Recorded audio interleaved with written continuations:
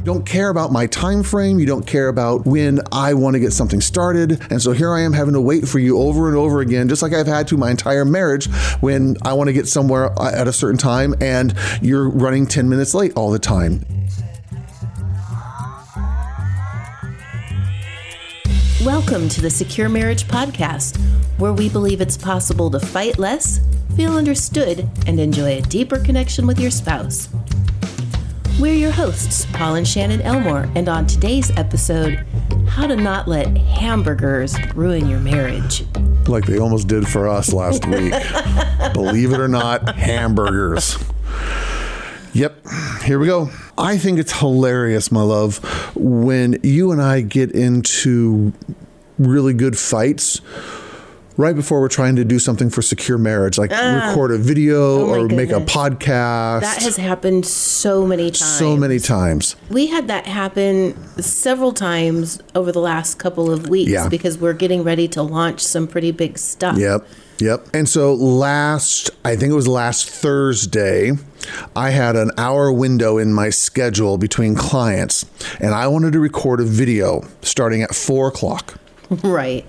And I had told you, that morning I'd like to do this, and you knew 4:00 was coming up that I wanted to record this video. Yep. And at 4:00, I come upstairs after getting everything set down there, and you're starting to cook a hamburger. I had hamburgers cooking. Yes. And you were mad. I had feelings. You did. But you didn't tell me what they were. I had feelings. And you're right. I did not tell you what they were. That's important to the story. I did not tell you what they were. And I sat and I watched you cook hamburgers for 10 minutes or so. And then hamburgers got done and we came downstairs and we were getting things set up. And I said, "Where's your phone?" Because we normally turn off our phone so they don't ring and interrupt in the middle of the recording, the whatever. Right. And you said, "My phone's upstairs." Yep. And my reaction, I can't believe I'm going to ask this. My reaction was what?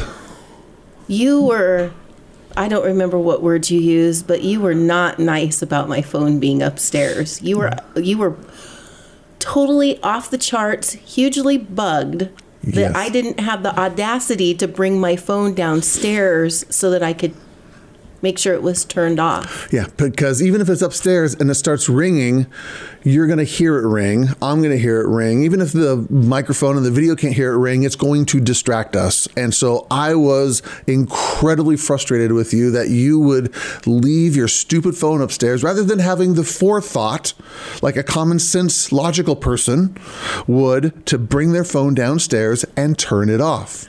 And again, how did I communicate that to you? Oh, you communicated that I was incredibly stupid for not thinking ahead of time to bring the phone downstairs. Yes, I admit that my nonverbal communication was shouting to you that I thought that you were dumb, that you were making a really bad mistake. Yes, and your verbal communication was very loud and very emphatic. And not loud as in yelling, no, but just high energy, high intensity. High intensity, yes. And it was like made my hair blow backwards. I felt like I got punched in the chest. And then do you remember the question you asked? Because that lasted for only about 5 minutes, 3 minutes maybe. It wasn't that long. And then you asked probably the most important question. I think I asked you something along the lines of, why is your intensity for this small little thing so huge? So ramped up. Yes. And what did I do? Do you remember what I did? I don't. I'm going to just interrupt. Here's what I love about when we have fights and we work through them. Yeah.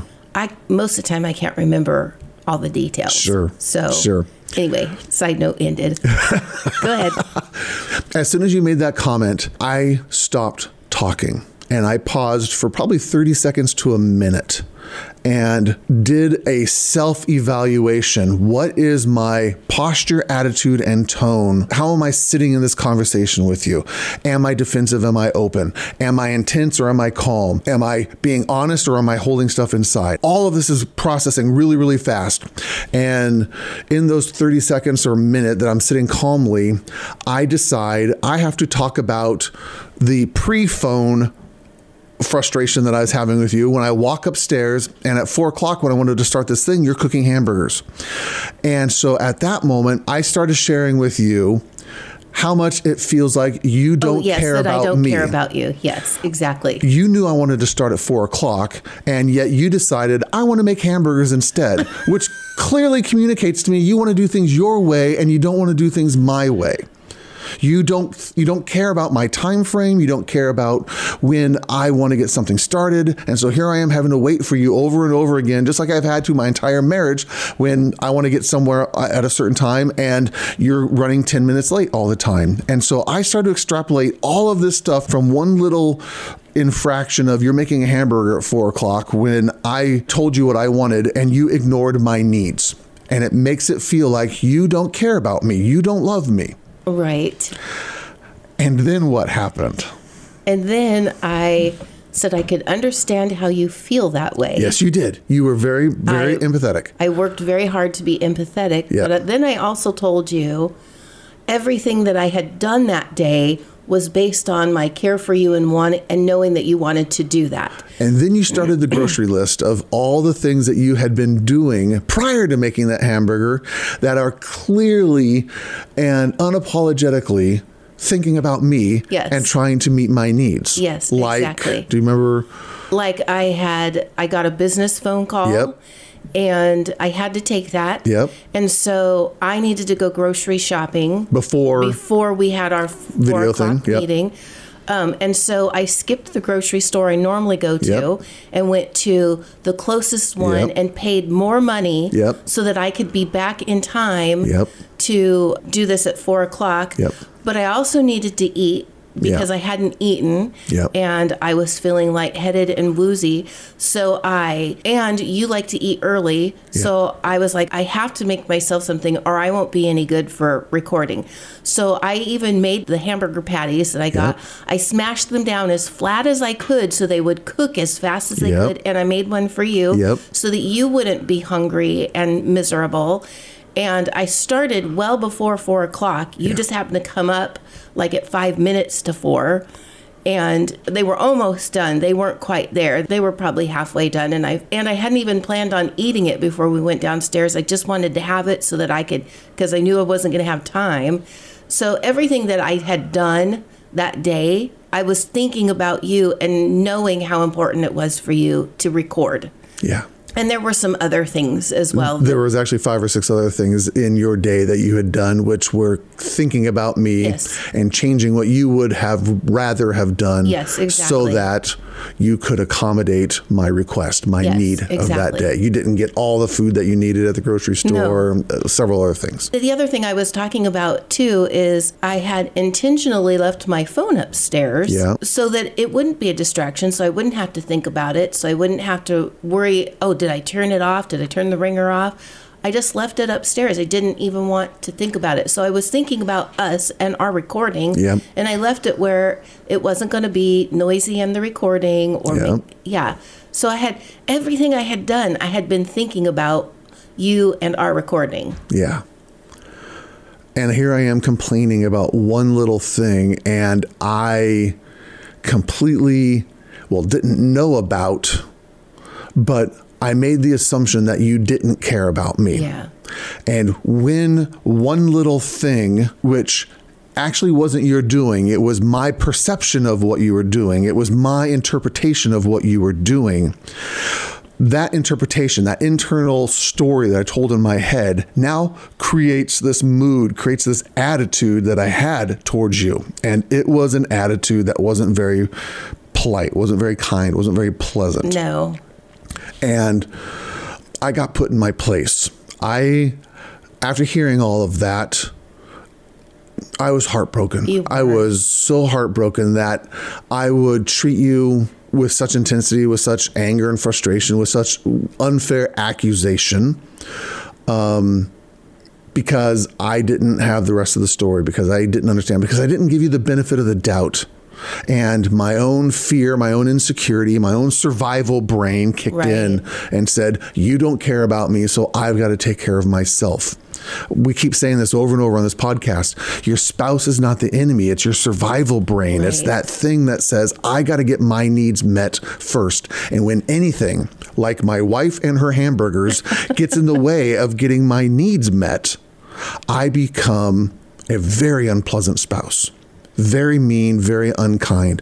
And if I'm not willing to take responsibility for that, if I'm not willing to own that, then that fight could have lasted 2-3 days. Right. Because I wouldn't be in a place of listening to you or understanding, or if I became entrenched in my frustration because you were late. It was after 4 o'clock. It was. And I could focus on those 4 or 5 minutes that you were late and completely invalidate everything else you've done because I want to be right rather than I want to be connected. Right.